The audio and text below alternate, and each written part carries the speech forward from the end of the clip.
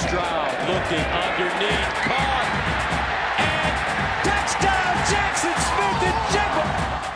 Big hole for Bond, high stepping into Baylor territory, and you can kiss Deuce Vaughn goodbye. Action here, Williams setting up, going downtown, Mims is there, touchdown Oklahoma.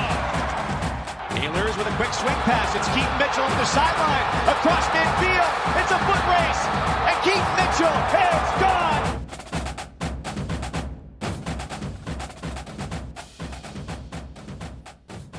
Well, hello, everybody. This is Chris from Burning the Red Shirts. You are not hearing Zach's voice, which means he is down and out for the count with a fake sinus infection. Hope he feels better here shortly, probably 5 to 10 days. Based on past experience, but have Andrew with me. We're not going to do introductions. We're going to rock right into it.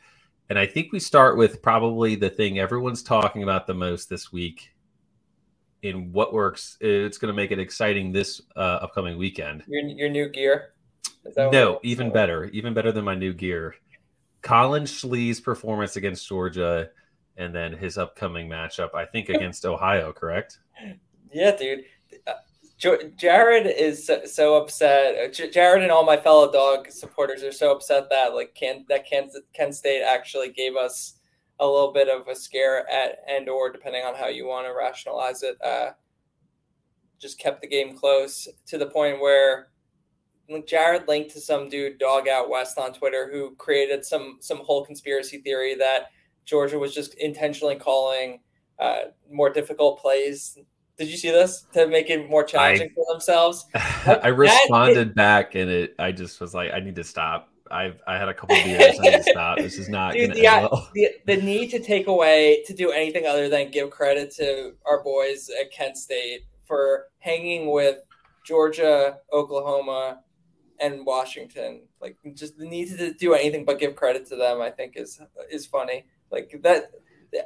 To some extent, it's like how do we rationalize like when we fail and when we fail to meet expectations, and like as an athlete, as a tennis player, like it's always interesting because how do you process a loss? How do you process how you didn't perform how you wanted to? And like a classic example within tennis is like you ever listen to the Venus or Serena Williams do an interview, they will never credit their opponent in so many words. It's always, I didn't play up to my expectations. Like I let myself down today.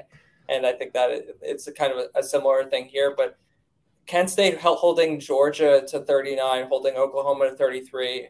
I was too messed up too late in the night to remember how many points Washington scored. They scored a good amount. 45, I think it was. Yeah, but we're not talking about 60, 70-point performances, which you see so many times in these types of games, and you have seen so many times in the past with Kent State. For me, it's a huge takeaway going into conference play. For so many reasons, I've looked to add to and the action that I have on Kent State. In addition, just having Collin Schlee in every single league, I've been betting their conference features with even more confidence coming out of this conference play because I thought Schlee looked really good. I love the way they handled him in terms of not really running him, seeing success and looking to lean on just their skill talent around him. They came out of it healthy, but also the defense I thought looked like way stronger than I expected, and I think that is going to have such a big impact as we get into MAC play. They were 10-1 to win the MAC after week 3, after week 2, going into the LIU game. And I took a little bit of that, but I was afraid that Georgia might just end Schlee's life. And I was like, well, I don't want to be stuck with all this money on whoever the backup QB is leading them. So I was like, I'll wait. And then most books adjusted coming out of the Georgia game to make them 5.5 to 1, but Barstool still has them at 7. So I've taken a bunch of that, which I think is ridiculous. Like a decent amount of the Barstool line, like in the different G5 conferences are interesting relative to what you find in most books. Like UNLV, they still have it 17 to 1. DraftKings has them at 7 to 1. So I took a little bit of that, even though like I was such a hater on UNLV coming into the year. We've never seen anything that really inspired much confidence outside of Brumfield looking generally competent the few times that he's actually been healthy. But they've looked so good this year, and everything that's shaping up in the Mountain West, like at 17-1, it feels really nice. Yeah. Touching on the Georgia piece real quick, I will preface this with, I think Georgia's the best team in the country. I think it's not even close. Michigan, who I believe is a top 3-4 team in the country, loses by 3 to 4 touchdowns, right? Just like the playoff, right? It's okay to say that you just weren't very good. Like you didn't play up to standards. Like what irked me was this excuse that it was backups, that these backups played, and that's why they purposely called all these tough plays. And to an extent, I could understand why that would happen, and but you chose to do it. You're a full team that you are also going to benefit from in the future because you played backups and got, for twofold, right? You got guys experience in a real game against a solid team. You also then save some legs, right? So this whole idea that Georgia fans need to play it down, it's okay to win by 17. It's okay. So I just thought that was ridiculous. I think Georgia's amazing. Let's pump the brakes on the whole excuses though. You won by 17. Kirby's priorities are severely misplaced as well. Let's pretend we can give some credence to this tough play calling idea. That is not inflating Stetson's stats to the point where he continues to move in the right direction from a Heisman perspective. His odds dropped this week, I think, as much as a result of his statistical performance as Hendon Hooker looking awesome and a big win. In the reality, it doesn't matter because after we slaughter Tennessee week 11, that's going to be the end of Hooker's campaign, and Stetson will get a bump for that in the Heisman race. But still, short-term, medium-term, long-term, Kirby needs to understand that the number one goal for this season is Stetson winning the Heisman, and everything else is secondary. Yeah, I would say Stetson doesn't win the Heisman if they don't go 12-0, right? Or 11-1 extremely impressively. His path is winning all the big games, including taking down Bama in the conference championship, and presumably you need you need Ohio State to drop a game probably too. Yeah, I would agree with that. To speak on the Kent State piece, it's really interesting to watch Schlee only get 7 carries. It's the rare, we know we're going to get beat, so we're just going to keep safe. Every single week, it feels like Schlee is just getting less and less action just because they know this stuff doesn't matter. Long Island, they're going to crush, so we'll get you a taste of it, but nothing crazy. And then Georgia, the game was close for a minute, right? Yeah. And they still didn't really do anything. So I think it's interesting to see that. I hope they continue. I hope they raise that and run them more. And then I'm encouraged by Marquez Cooper. His performance last couple of weeks has been encouraging because he's getting a ton of the rushing usage. And in the MAC, it's going to probably go down a little bit because they'll go so much no huddle and, endurance wise, I'm sure that'll wear on them. But they're also going to score 45 points, right? So you're getting it's going to balance out the less usage, but more yards, more scoring. So I'm excited about Kent State. I keep telling people, hey, this Kent State team is probably going to win the MAC. And then they look good. Drawn up the way that non-con played out any better for them. I think everything went, I think perfectly. And the Ohio game this week is my game of the weekend. I think it's gonna if they're the over/under is 68. I haven't taken it yet. I took Kent State when they opened at -7, and it's at 11.5 now, which feels like a lot. But still, if there's less than 80 points in that game, it feels like a disappointment. Who wins that game and who plays better, Curtis Rourke or Schlee? Kent State's going to win, right? They're going to. I think they win. I think they cover. But it's presumably going to be pretty back and forth. It's a nice test to see now that we're in MAC how much does the Kent State defense that we think we saw improvement from, we as in me, in the non-con schedule, how does that translate to conference play? With your point being an important one that you mentioned, how they're going to be going warp speed every drive, and that has such an effect on your defense. The fact that they're not 3 and outs, but okay, you're running 5 plays, you're scoring, the defense is still back on the field really quickly. Mm-hmm. So their offseason hire, I forget what it was, but the defensive coordinator they hired is clearly, I think, paying dividends, and this will be the where I think we see all the largely theoretical gains translate to practice, and from here it's just the idea is, all right, they're gonna just score every time they have the ball, and they're gonna make more than enough defensive stops, and they're run through the MAC.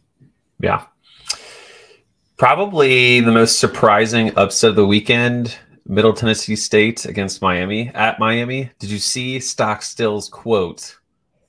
No, what he said? Like 30 minutes ago, I saw it on Twitter.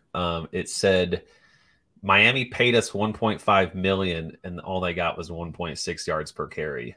Oh my God! What a savage move! Did you watch any of that game? I didn't catch any of it. I did not, but I saw some highlights. I was watching, I don't know, maybe the Rare Sports Center episode. Yeah. I don't watch that anymore, but I'm getting bored these days. So I watched a little bit of that maybe, and I saw it was like literally big play after big play. And I look at the box score. This is insane.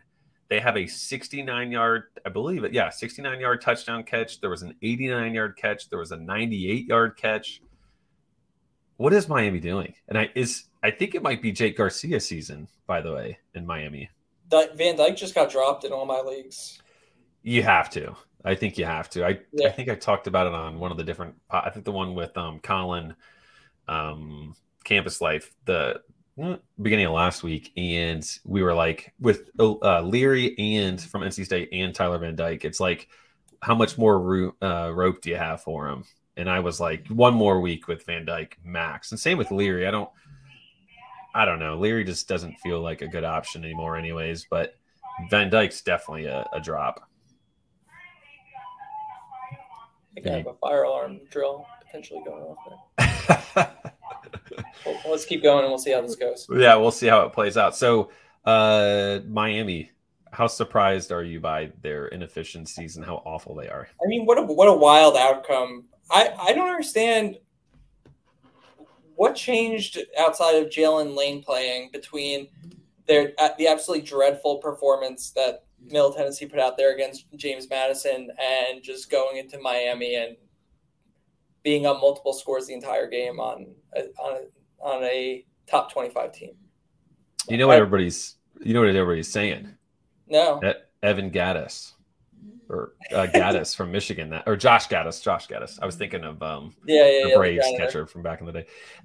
But yeah, so everybody's blaming Gaddis from Michigan. Did he give up the 98-yard touchdowns? He might have missed a tackle or two. He probably had an opportunity on the sideline at some point in the 98 yards. Yeah, it's wild that they couldn't. Like, why couldn't they run the ball on Middle Tennessee? Like, I can understand excuses in the passing game with Keyshawn Smith being out, and nobody really had the prevailing thought throughout the offseason was their receiving core needed an injection of talent and never really got it. So the thought was, okay, things can be schemed or lean on tight ends more. Definitely, like, the running game is going to be a core competency of the team, and it's clearly not translating. It's not really happening. Yeah, they're pretty bleak in all areas of the offense. It is shocking to see Knighton just do nothing the first half of the season. Parrish has been sporadic, and Thaddeus Franklin, it's just kind of like, I don't think any of those guys are worth anything. The receivers are brutal. So pretty funny to watch, not gonna lie. Just the giant large plays are just hilarious. I want to touch on one topic before we get into more week 4 review or in week 5 outlook. Do you know who the highest scoring flex player in Fantrax is right now in college fantasy football? Joe has that cool graphic up on the CFF site homepage, and I was looking at it, but I didn't commit it to memory. Who is it? Charlie Jones. 137.7 points per our industry league. 41 catches, 533 yards, 7 touchdowns. That might be a little skewed. Maybe we get return yard points. We do in that league, but I don't think he returns. 132, so I don't think it's going to impact much. I mean, he's literally 16 and a half points higher than the next guy, Evan Hull. It's insane. 17 points over Emeka Egbuka. So How insane. I mean, we knew Purdue receiver one was the spot, right? That was going to hit. We had no idea, right? He was like our fourth or fifth option, everybody thought. Yeah, I thought they were just saying nice things about transfer when they were talking about how he was like showing out in camp and stuff like that. Like by the end of camp, I had talked myself into the idea that it was going to be Elijah Cannon, who can't even get on the field. Like, so he has a lot in common with all the guys that I've drafted and liked this year. They're all kind of just chilling on the bench in some capacity. So he fits right in. But I mean, it makes sense. I don't know. Did you everything you heard about Charlie Jones this offseason, did you think, oh yeah, of course he's an outside receiver, of course he's in the David Bell mode, of course he's going to be the contested catch specialist? Even without AOC playing this week, he still saw double-digit targets and racked up a couple scores, right?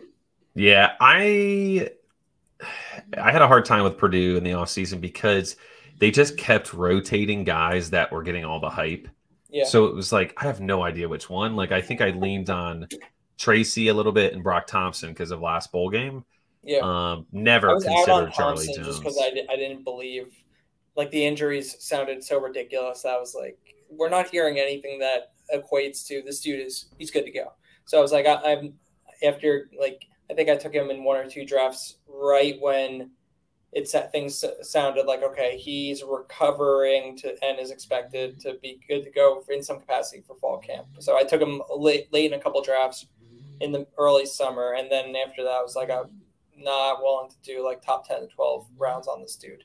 But I thought Tracy had a good shot to do Rondale Moore type things. And they do to some degree with him. They hit him on quick hitters. They give him backfield run, and he looks pretty good doing all of that. But he's just not the focal point of the offense, which, I mean, credit to our boy Wes Huber, who runs the Industry League, does fantasy point stuff. He was so out on Tracy and playfully gave me shit on being on him, just basically through the lens that this was most likely what was going to occur with respect to what his role would be in the offense. So Charlie Jones went to Buffalo for 2 years. That's not true. That's what it says. That's what it says on Fantrax. Then he went to Iowa for 3 years. And now he's at Purdue his 6th year. I don't remember him at Buffalo at all. He has...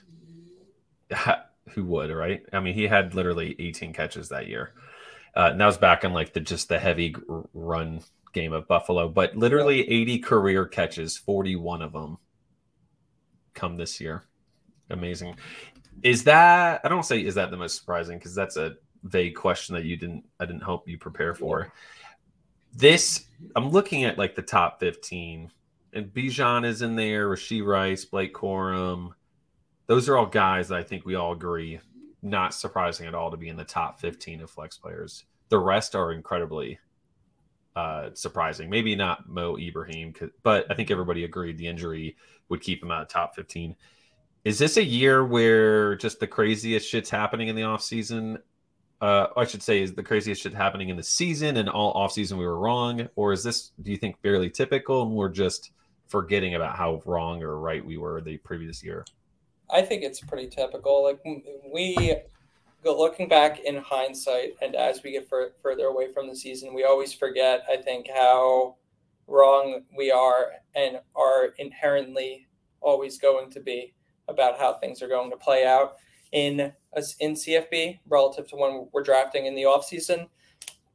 You'll hear in DFS the mantra, the idea that you're not trying to be right. You're just when you're making selections, you're just trying to be more right than other people that you're playing against. And that is never more true than I think with respect to drafting in CFB.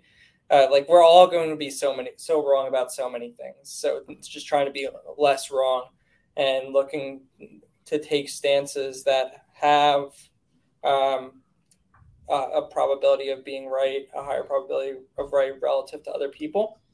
But there are different schools of thought, and there are different ways of playing it, right? Like, for instance, it's not like I don't think it's necessarily valuable to just be right about players that are ultimately middling, right? You like an idea that can work is trying to just hit home runs and hit more home runs than everyone else. that also kind of leads into the idea that we're all going to be wrong. So make the things that you're right about count. Make your right so right it makes up for your wrongs. Gotcha. The Josh route, Josh Valier route. But yeah, I mean, it's a worthwhile exercise to try and do analysis about yourself in the moment in intra-season, because I think the farther away we get from the season, it's difficult to be objective about how things actually play out in reality, and just to try to revert back to preconceived notions about how smart we are and how good our ability to project and predict actually is. Yeah, I think it's what you said, right? I think this is fairly typical, but I think it's going to be even more typical in the future because of the transfer portal. And you get this assumption that there's just going to be so many options, right? Like Purdue had 3 transfers come in that could have been that receiver one. Now it makes it less clear, right? If the transfer portal wasn't a thing, we would just all assume that Sheffield or Mershon, like the best of that bunch of returners. So we have more like proven information within the same team from previous years. Looking at quarterback is fun because it's fairly predictable. Jalen Daniels has just ruined my Saturday every single week this year. But besides that, Drake May, I think people love UNC quarterback. Will Rogers, Bryce Young. You got Austin Reed, the Western Kentucky quarterback, Hooker, Frank Harris, Stroud. Like those are all pretty typical names, not surprising. Do you think quarterback is a little bit different in that regard, or do you think we just got lucky that this quarterback group is pretty predictable this year? It definitely feels a little more predictable than flex. Talking about it through the lens of the portal, right? So I don't know if you've thought about the flex, but maybe you're different than me. But I was thinking about flex transfers, and then even more granularly, like RB and wide receiver transfers that I drafted. And my strategy for, I think it maybe just the chips fell this way, was I didn't really attack RB transfers through the lens of, hey, there can only be one running back who ascends, and I felt likely that in a lot of those scenarios, the coach would just kind of go with the dude who was there already. So it felt pretty easy to be wrong. I was like, but I like a lot of these receivers that are transferring, so let me draft those guys. I think they have good landing spots, or their landing spots project to improve, and they are they're players I like too. So let's do it. And they've all been atrocious. They can't even get on the field. Tyler Harrell, Jalen Robinson, who are the other ones? Tyrone Tracy.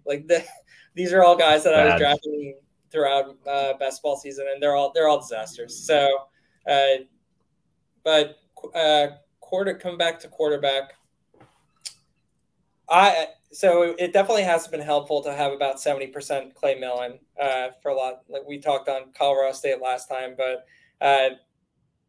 him getting hurt against an FCS team, I'm just waiting for him to get ruled out for the year and that'll be the final death knell for all things. Put you out of your misery.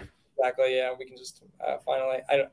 I won't need to check their games anymore outside of confirming that Torrey Horton continues to get 10 targets a game and put up some points. Probably similar to when my parents used to look at the game log for when I was playing. It's like, I know he struck out twice, but why am I looking? And yep, he struck out twice. Cool.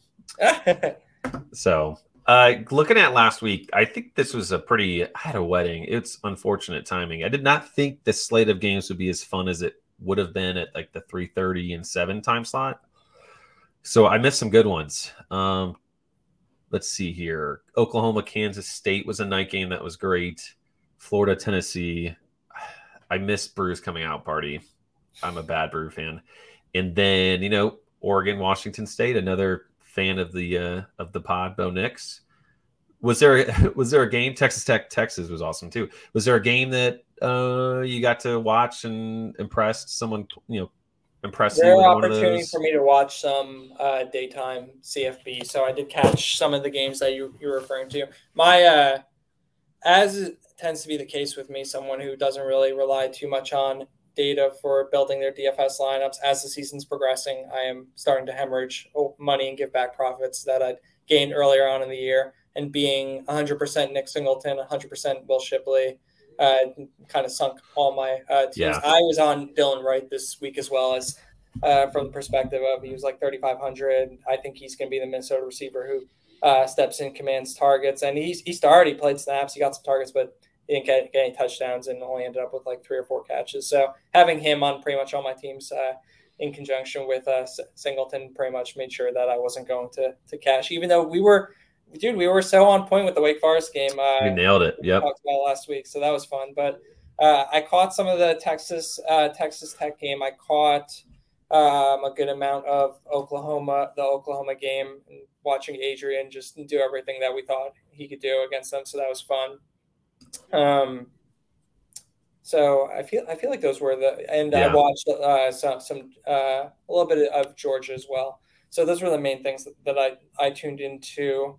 I wouldn't say anything overly insightful that I could take away from those games, though. Outside of, it was great watching Oklahoma lose and seeing Adrian do his thing. That game provided me with a little bit of confirmation bias just about things that I felt regarding the Big 12 coming into the year. Every game's going to be a carnival. The top teams are going to be kind of in a battle every single week. Like, I think there's going to just be a lot of rotation in terms of who is at the top of the conference week to week. So it's good. That's more a matter of who survives, who can kind of get out of there with 2 losses type of thing.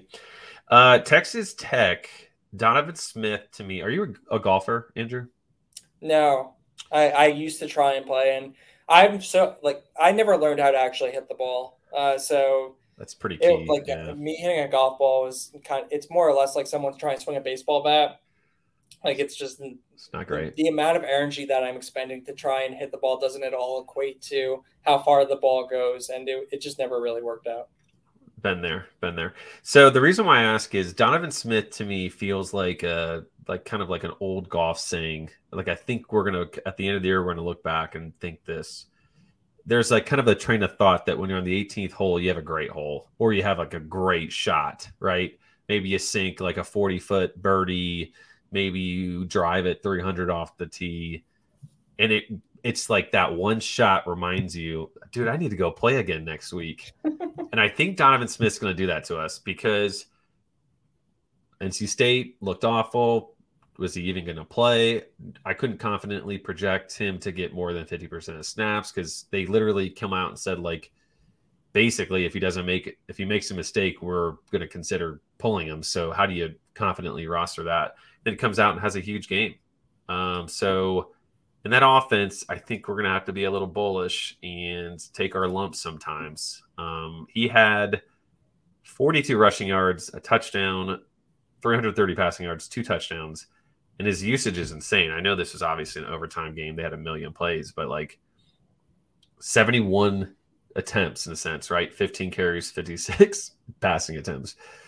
Not great in terms of like the efficiency and stuff, but just pure volume monster. They finally started to like do some of the stuff with the just hitting Price with quick hitters. Like, that's how that guy needs to be used on an offense. That was so Stearnsy, but like from a usage perspective, it's weird though. So the 2 signatures of the WKU offense were a million targets for Jared Stearns, and then the outside receivers are getting hit on insane go routes that they're open for as a result of so much attention being given to Stearns. And if you look at the targets, the usage for their outside receivers last game, so Loic, however you say his name, Loic Fungi, F-O-N-G, got benched, right? Sparkman started in his place. And the other one who's been starting, who is it? Nehemiah Martinez. No, Bradley, right? He started too. Well, Bradley, I think Martinez got a ton of snaps. Maybe didn't start. Interesting. So they used Martinez outside?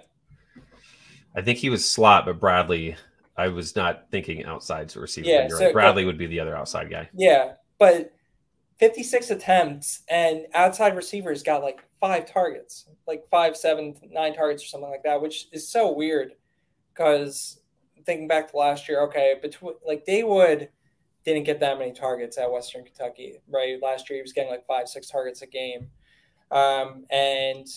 But Tinsley, by the end of the year, was seeing like 10, 12 targets, and just sometimes, a lot of the time, it resulted in a ton of massive games. But so it's great to like see the offense start to have half of the identity that we want and expect it to, like utilizing the slot receiver and just from an insane target volume perspective. But are we going to see the outside receivers start to get, just from a pure target perspective, the usage that represented what was done last year, and then also just translating those targets into actual touchdowns, long plays, used to say. But this is, I mean, definitively a step forward, I think, in terms of the progression of that offense. Yeah, I think he had 17 targets. Let's see. Miles Price, 17 targets. Yeah. So pretty incredible. I think that receiver group's going to be pretty inconsistent. Like this Brady Boyd guy got more like 29 passing snaps, which is pretty high. Week 5. It sounds like Kent State, Ohio is going to be your favorite matchup. Game of the week. Hopefully it's on TV. I haven't even checked yet, but I assume it's an ESPN pluser. It's a pluser. Yep. Is there a game that pops out at you? I mean, we're going to get some crazy weather, so I suspect some things are going to change here. But is there a matchup or a game that intrigues you? So the weather is like, it's so annoying to have to pay attention to that stuff from a betting perspective, from a fantasy perspective. Like, there's all the different layers to it. Do I need to worry about this game being canceled? Oh, great. I don't. Well, so much of the Atlantic coastline from like Georgia up through like the Carolinas, right, is just going to get hit with rain right in the middle of Saturday. And it's just now the question becomes, well, can I play these guys? Because the conditions are just going to be a disaster. I was looking at the Liberty Old Dominion game earlier from a betting perspective, and the over-under was like 41. So low. So I'm trying to figure out, like, what are the factors that are going to that? Is it that we don't know if Kadon's going to play, because that's a huge impact with how bad Bennett is and how bad that offense is without him. But then the weather is also supposed to be pretty effing bad during that game, like lots of rain, lots of wind. So I ended up betting the over for funsies, but we'll see how it goes. Yeah, I think the rain obviously is never fun, but the wind is what I think you need to worry about. Yeah, I think wind is the one that's going to impact the scoring the most. But yeah, there's enough games on that East Coast, and the crazy thing too will be I'm in Atlanta, so I'm definitely going to be impacted by just rain. I'll be fine. Who cares? Yeah. But we don't really know exactly what we're going to get until like Friday night, probably. Like it's going to be pretty close to slates and games starting before we get some real actual reliable info on weather. We all know that changes so much. I don't understand. So for Florida, we've had like these Florida games move from Saturday to Sunday, and that there's that weird one where for some reason like the ECU UCF game moved up from 7 p.m. to 2:30. They moved it somewhere else in state, right? Yeah, like I don't understand the purpose of that, because isn't the idea that like that the storm is getting ready to hit Florida now, and it's supposed to hit Florida between like now and Friday. So why is that game getting moved up? Or maybe it's like maybe there's an event later on in the day or something at that venue, because they're moving it. I don't know. You're right. They're moving the venue as well. So I'm just trying to figure out like why is moving up the time beneficial? But maybe they have to get ready for like NFL or like I don't know something. But then I'm also thinking like, all right, so I have JRP in a bunch of leagues, and that game's on Sunday. Do I have to worry at all that like what percentage chances is there that game right now is moved to Sunday, but could that game potentially get canceled and then I'm totally effed out of having an ability to play a quarterback? Answer is yes. No, and there's a low percentage chance, and I shouldn't make lineup decisions around that unlikely outcome, but it feels non-zero. Like, who knows? It's possible for sure. I mean, that was the one that was surprising to me because SMU has to fly in. So are they flying in? Like I think I saw something that said they were supposed to fly in at like 2 on Friday. Is 2:00 on Saturday going to be better? Like, are they flying in Thursday? You know, like, I don't know what they're doing. Yeah. I have challenged DraftKings and nobody I don't think anyone saw it, but we have to get a Sunday slate, right? If we got a Sunday slate though, it would be awful. It would be like $100 to first place. So like, why am I even begging for it? Yeah. But I think there's a shot FSU Wake Forest gets moved to Sunday as well, which would be 2 ranked matchups on Sunday, or 1 ranked matchup. Florida plays Sunday. Are they ranked anymore? What do you think happens in that Florida State Wake Forest game? Well, I don't like that outlook for Florida State because Jordan Travis didn't run last week because he was hurt, but he also didn't have to run in that matchup. I don't think he's healthy enough to run what they need to beat Wake. I think Wake kind of like turned it up, and I think they kind of found themselves offensively, which is weird because Perry didn't have a huge game. But I like Wake. I think it also moves. I don't understand how Tallahassee gets away with playing at 3:30 on Saturday. I truly have no idea. I'm so ignorant to all things Florida geography, like in terms of like the difference with respect to weather on like West Coast and East Coast, and like I'll probably never learn it, and I'm okay being ignorant to it. Obviously now at this very point in time, it's not beneficial to me, but it's just kind of where I'm at. Yeah, you've gone too far in life. Don't worry about it. I'm in Atlanta. I don't even know where some of these cities are in it.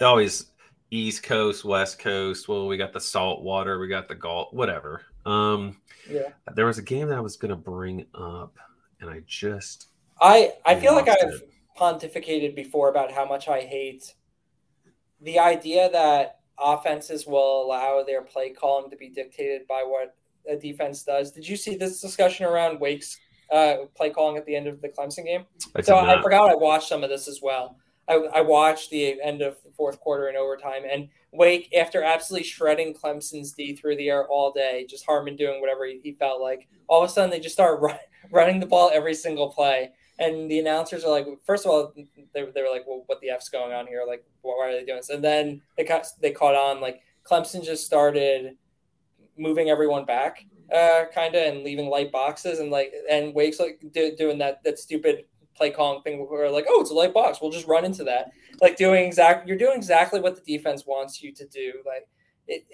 that play calling philosophy just blows my mind that you would allow the defense to decide for you what plays you're going to call just based on what they're showing pre-snap.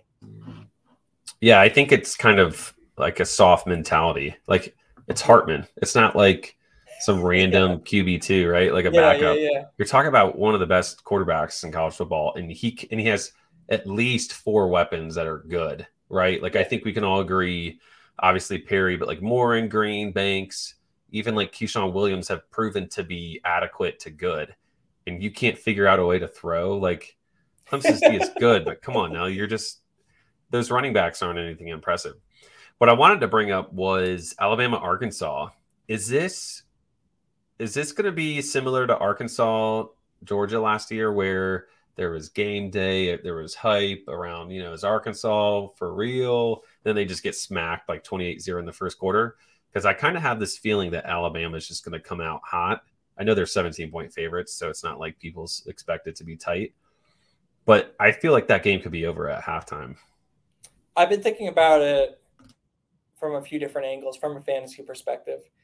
So the one is, presumably, have you read or seen anything about how everyone just throws for as many yards as they feel like on Arkansas? Like, I haven't seen that. Yeah, they give up like over 300 yards passing a game, and that includes playing against Texas A&M, right? So I was trying to figure out if I want to use Jahmyr Gibbs in some formats this week, and you could like even considering that data point, you can make an argument both ways because he's so involved in the passing game. But also, like, it would be nice if he got 15, 20 carries, but with Arkansas being so weak against the pass, like, it's probably not overly likely. So I don't know. Him, like, trying to figure out what to do with him this week, I think is very interesting and difficult. But I wouldn't be surprised if Arkansas is able to move the ball to score points on Bama. I don't think there's any way they stop them. Last year's game was super interesting between those two teams, right? It came down to like the last possession, and I I don't think it would be surprising if this was a competitive game. I don't know if Arkansas can score with Bama the way that Bama's going to score in this game, though. Yeah, I think there's two things that I think are going to taint people's minds on Arkansas, and it's that game against Missouri State or whoever they played that they almost lost, and Alabama barely beating Texas a few weeks back. I think that like really kind of skews, and it's like pulling at strings on me on like how I think this game will go. Gibbs is super interesting. I'm a huge Gibbs fan. That Alabama running back group reminds me of what Georgia's doing with their running backs, where like everybody gets like 7 to 9 carries. It's like Little League baseball, where it's like, okay, well, everybody has to play, so I gotta give Sanders a couple carries. Like it's so frustrating. I know you pull snaps and stuff like that, and I haven't begged you for the snaps for Bama yet, but I watched a lot of the Bama Vanderbilt game. I watched almost the whole first half. And it felt like Gibbs was playing like he was the dude for almost all the first half, but the ball just wasn't going to him. Like it's not like they were rotating series so much from a snap perspective. It's not like he was splitting snaps evenly in the first half with the running backs. It felt like he was always on the field. They wanted to mess around with the passing game. They wanted to figure that out, and they used they've used Vanderbilt for that purpose. So I wouldn't take away that he's in anything representative of a true timeshare. And depending on how you think this game plays out, Nate said something like this on Jared's podcast this week, that basically Gibbs is the dude you want to use in close games because they're going to feature him more. I totally agree with it. So if this game ends up being closer, like he could go absolutely off. So we need it to be closer. Good to know. Yeah. He's priced up on DraftKings, so I don't even have to worry. Yeah, he's like 8,000, so it's not even a big deal. But in terms of snaps, he saw 29 snaps, and I think McClellan got 25. You mentioned DraftKings. Can I pivot our conversation for a second? Put you on the spot. Sure. I never ever win on FanDuel ever, and to the point where like I'll create a lineup or two early-ish in the week, but I know I have no idea how to actually build winning lineups on FanDuel. So it's super TD dependent. I hate FanDuel. Full disclosure, it's just it doesn't look good. They annoy me. I don't know. Like, they don't even have the main slate out as of when I was looking earlier today. Their lineups you have to be right because like DraftKings is PPR, FanDuel is half, right? So catches don't matter as much. You more look at touchdowns. There's no bonuses. It's not super having the extra flex throws me off so much because it's like, all right, I've only got 2 running back spots, and I can never decide if I want to spend up or spend down. And while I have a decent feel for like, all right, the price, like I understand like what a player looks like when he's priced soft versus not. And one of the more interesting and fun things to do is like compare who's priced down and up on the different sites to get a feel for like who's a value on what site and stuff like that. But it still doesn't help me figure out where I want to prioritize my money, and I never do a good job of it. And like I'll never even check my teams like that when I've built them on game day. I'll usually just like log in the next day, and it'll be like if I cash, it's like, ooh, I cashed. And surprise! Like, hope there's a comma in your amount of money. Just hope. Yeah, I got a little bit of money back this week. It wasn't a total loss. Yeah, I think FanDuel correlation matters more, know, where you're that whole tough game and it's annoying. I don't do it as much on DraftKings besides the obvious like stack and stuff like that. Yeah. But I think that matters way more because you need like the bigger games, the high scoring because of the way it's formatted. But it's also just not aesthetically pleasing, so I just don't play it. Yeah. Yeah. Let's see here. A cool Big 12 matchup. Spencer Sanders, Oklahoma State against Baylor. That total for them, that game is not going to be as high scoring as I think we would like it to be. Yeah, do you have a vibe on if Sanders keeps it up? Into the mud, right? What'd you say the total is? I have to take a look real quick. Yeah. The prevailing thought is presumably that Baylor drags that game into the mud. I thought it was interesting that Baylor is a 2.5-point favorite in that game. When I haven't dug too much into main slate yet, but I initially was like, oh, let's create a lineup of Sanders, Richardson, and Braden Johnson, and let's go. Like that's gonna be low owned, and that could be fun. Maybe they just get all the points. Things are kind of just not really spread out in that team, and that could be interesting. That could be fun. But yeah, like Baylor. There's nothing really fun about what they do, right? Like they play slow. They don't do anything explosive. Their games aren't really high scoring. So I don't know. So I can understand why and they play decent defense.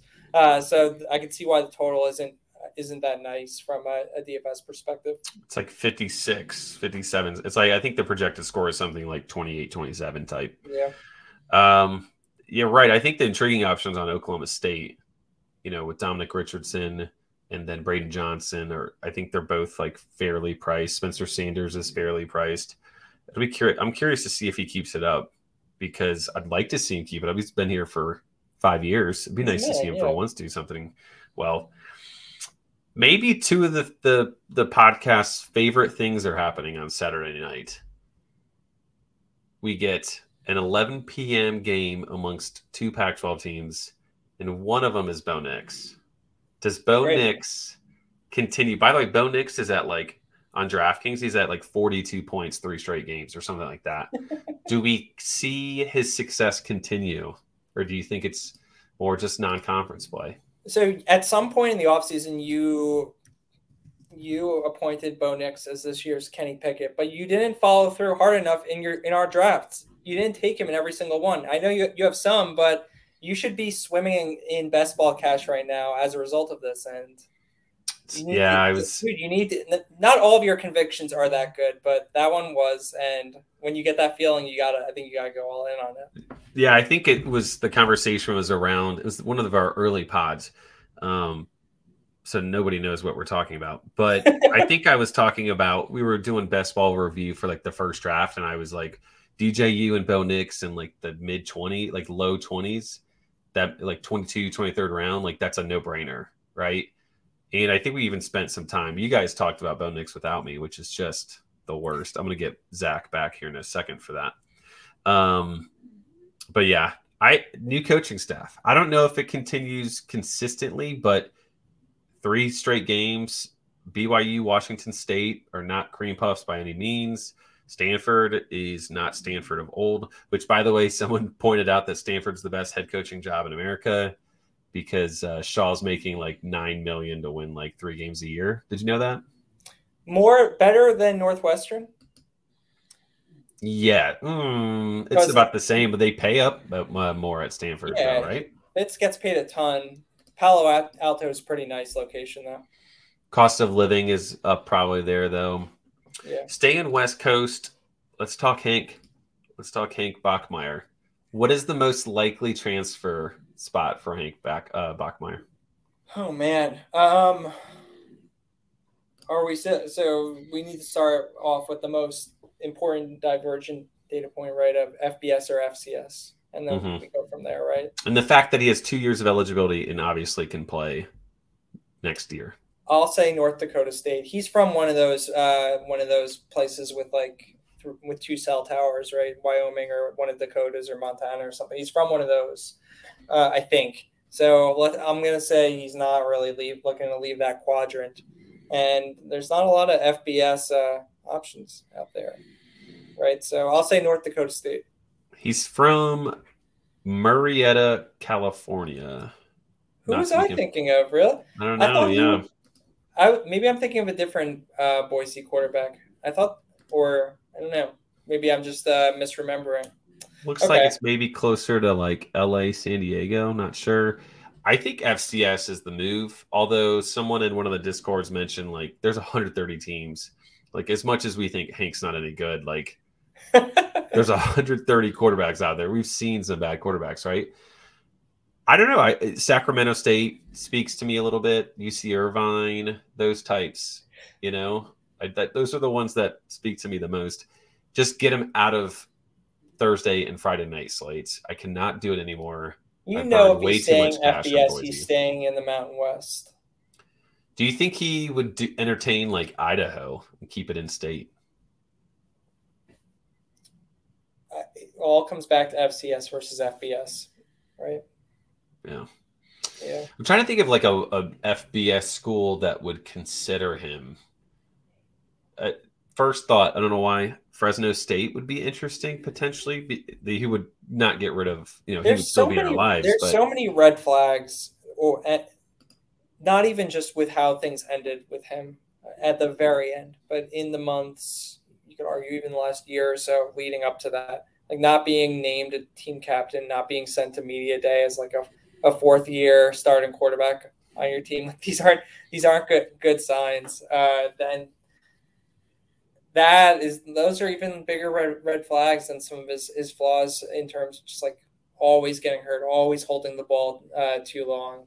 Like that stuff might be frowned upon less than all the stuff that's going beyond the scenes that results in your team not really looking to appoint you to any sort of leadership position despite playing the most important position for 4 years. Yeah, the red flags seem to be pretty large in terms of talent. I think I saw something that like was like, hey, don't hate on his personality or like his integrity and all that, because like he gave his NIL money to charity, which he's got to be a decent dude if he's doing that. He's just not potentially great at football, which is totally fine. Speaking of maybe red, she's not that into it. Who knows? Talking red flags, Colorado State. Did you see another guy entered the portal? Yeah, dude. Like we need the real story of what's going on there. Maybe Norval's just not a good dude. Who knows? Like there's got to be so much more than we're privy to. It's not. I don't think it's just we lost a few games, I'm out of here. Like we started to what's the word? Irresponsibly hypothesize last time what could be contributing to my idea. Like, all right, maybe this isn't necessarily a meritocracy and people are upset about it when it comes to playing time. But who knows? There are all kinds of crazy stuff goes on in terms of coaches not necessarily being the best people when it comes to how they treat players and stuff like that. So maybe something like that's happening. But I like the idea that this is just happening because the team lost a few games in the first year of the coach's tenure. Like it can't just be that, right? Something's got to be going on. Something's in the water because all these receivers are transferring, and it's literally a receiver-friendly offense. So one final red flag would be if you're not playing underdog fantasy, you are doing it wrong. Okay, we have best balls, we have pick'ems and rival bets you can make. These are prop bets based on obviously any sport, but obviously we're here for college football. If you deposit up to $100, you get matched that money by using the BTR code. So please check out Underdog Fantasy. I try to pitch or throw out 1 or 2 screenshots a week. Mine won last week because I took advantage of that West Virginia Virginia Tech game. So what did you think? I had under Mathis under Mathis touchdowns. Nice. I had the rivals, which was Prather more yards than Sam James. And then I took under Keaton receiving yards, which was like 73. So victorious. But all those catches and the rushing tutty. Yeah. So full disclosure, if Keaton, Brew, and Blake Corum do well, you can just see my best ball teams go like straight up in rankings. The best is that championship series that we did where we took 12 drafts over the offseason, and I was in like dead last. All my teams were awful except for one, which was in second. I have no idea what happened there. And then after this past week where Brew was awesome and Blake Corum was awesome and Keaton and like Travis Dye was great, I think I'm in like 7th place now with like 2 teams in first. It's like incredible the amount of fluctuation there just based on 3 or 4 guys. I've been on the opposite trajectory. Things started off nice and have been trending downward, but now we're getting to my time with G5 teams moving into conference play. So prime for a rebound if any of my highly drafted players can actually get back on the field. Chandler Mars, Braden Bennett, Clay Millen. It'd be nice if they could put up non-zeros, but we'll see how that goes. Yeah, starting with like 4 zeros is not great. They already announced Braden Bennett's out. I saw. Not even a doubtful tag, just out again.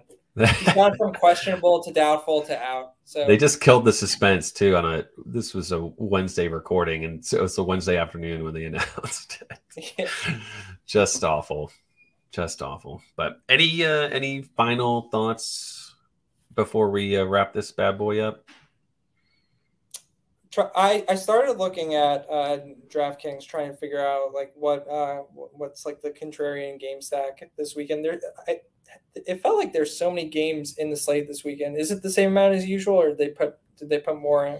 They're usually around 13, like 14 usually, right? 13, 14, which that's is one of the reasons that one of the many reasons that I don't love main slate as much as night slate. It just feels like even if I'm right, I might not be the most right, because they're like, what if other games go off and I didn't target those, and that like night slate seems a lot more manageable in that regard, just based on the way I like to play. But so let's see, we have 13 games on Saturday. I think it was initially like it might have been 14, and then the Hurricane decided otherwise.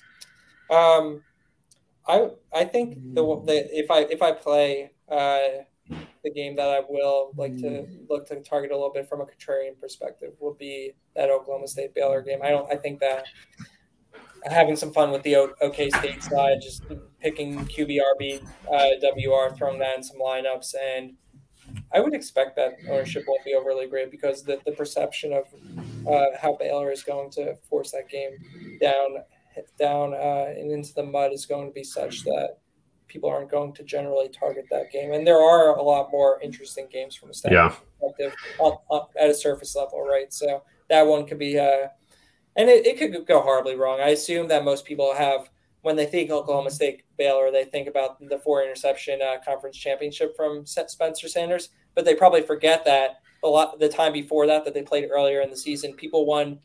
This is like the one night slate I didn't play last year, where the winner had Spencer Sanders, Jalen Warren, and Tay Martin in their lineup. I was like, dude, that's like the most Andrew thing possible. If I'd played that slate, I totally would have had that. And that they all went nuclear, and Oklahoma State destroyed Baylor. So why can't something like that play out this time as well? Yeah, I think that one is certain. 56.5 in a spread of 1 is usually one that you would think people would be on, but considering the other options, there's really not, right? It's like Navy Air Force, no one's probably going to touch except for Roberts. Michigan, Iowa, you're only touching Corum. Like, some of these games are pretty much just X'd out. Yeah, but there's so many that are going to have so much. Right. Like the Texas Tech Kansas State game. I don't know what to do with Kentucky and Mississippi. Oklahoma and TCU, people are going to be stacking that. Purdue, Minnesota is interesting, right? So the problem with that is Charlie Jones is going to be owned by everybody. So he's 6,400. So that's fun. Yeah. So I mean, when he was 8,000, he was like 40% owned. So just wait. There's a lot of. I don't know if we can predict anything in terms of like ownership and chalk and all that, because there's so many pricing inaccuracies, and they're not like, Charlie Jones being 3,800 like a couple weeks back where they fixed it. But there's enough where you can just get really creative with what you want to do. I do like the Oklahoma State Baylor one, because you can get I like plays on both sides, and it's going to fly under the radar. I wonder if Alabama, Arkansas could fit that mold a little bit, because I don't think people have a ton of confidence in Arkansas. If they keep it close, last year's game, you mentioned it was 42-35. So there's very much, and Bryce Young's like 9,900. I don't think people want to pay up 9,900 for Bryce Young.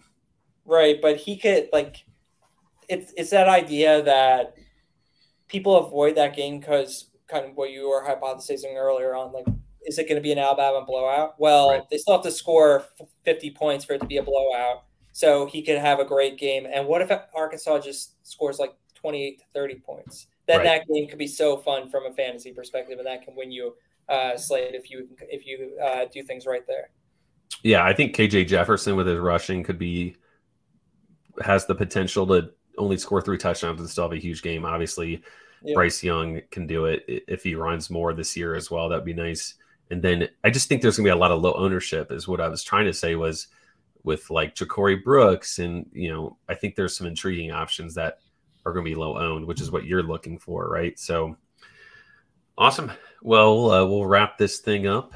Hopefully everybody enjoys. Make sure you like and review and subscribe and all that. Zach wanted us to give a shout out to Jared and everything he's doing for the community every week with 2 pods and just kind of doing a lot of things. Yeah, Jared is like gangbusters over here, man. I think he's just hopped up on Red Bull all the time because I don't know how he has the energy to get all this stuff. I don't have energy for that shit with 2 kids and trying to juggle all the other different elements of my life.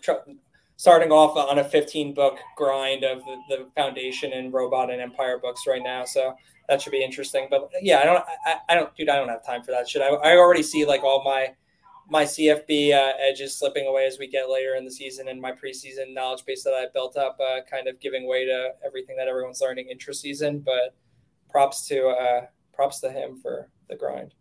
Yeah, for sure. And he provides some good different content as well with the start sits and things like that. Yeah. Always kind of fun to see different like real life examples, but awesome. Well, I hope everybody has a great week, enjoys the games, and we'll talk next week.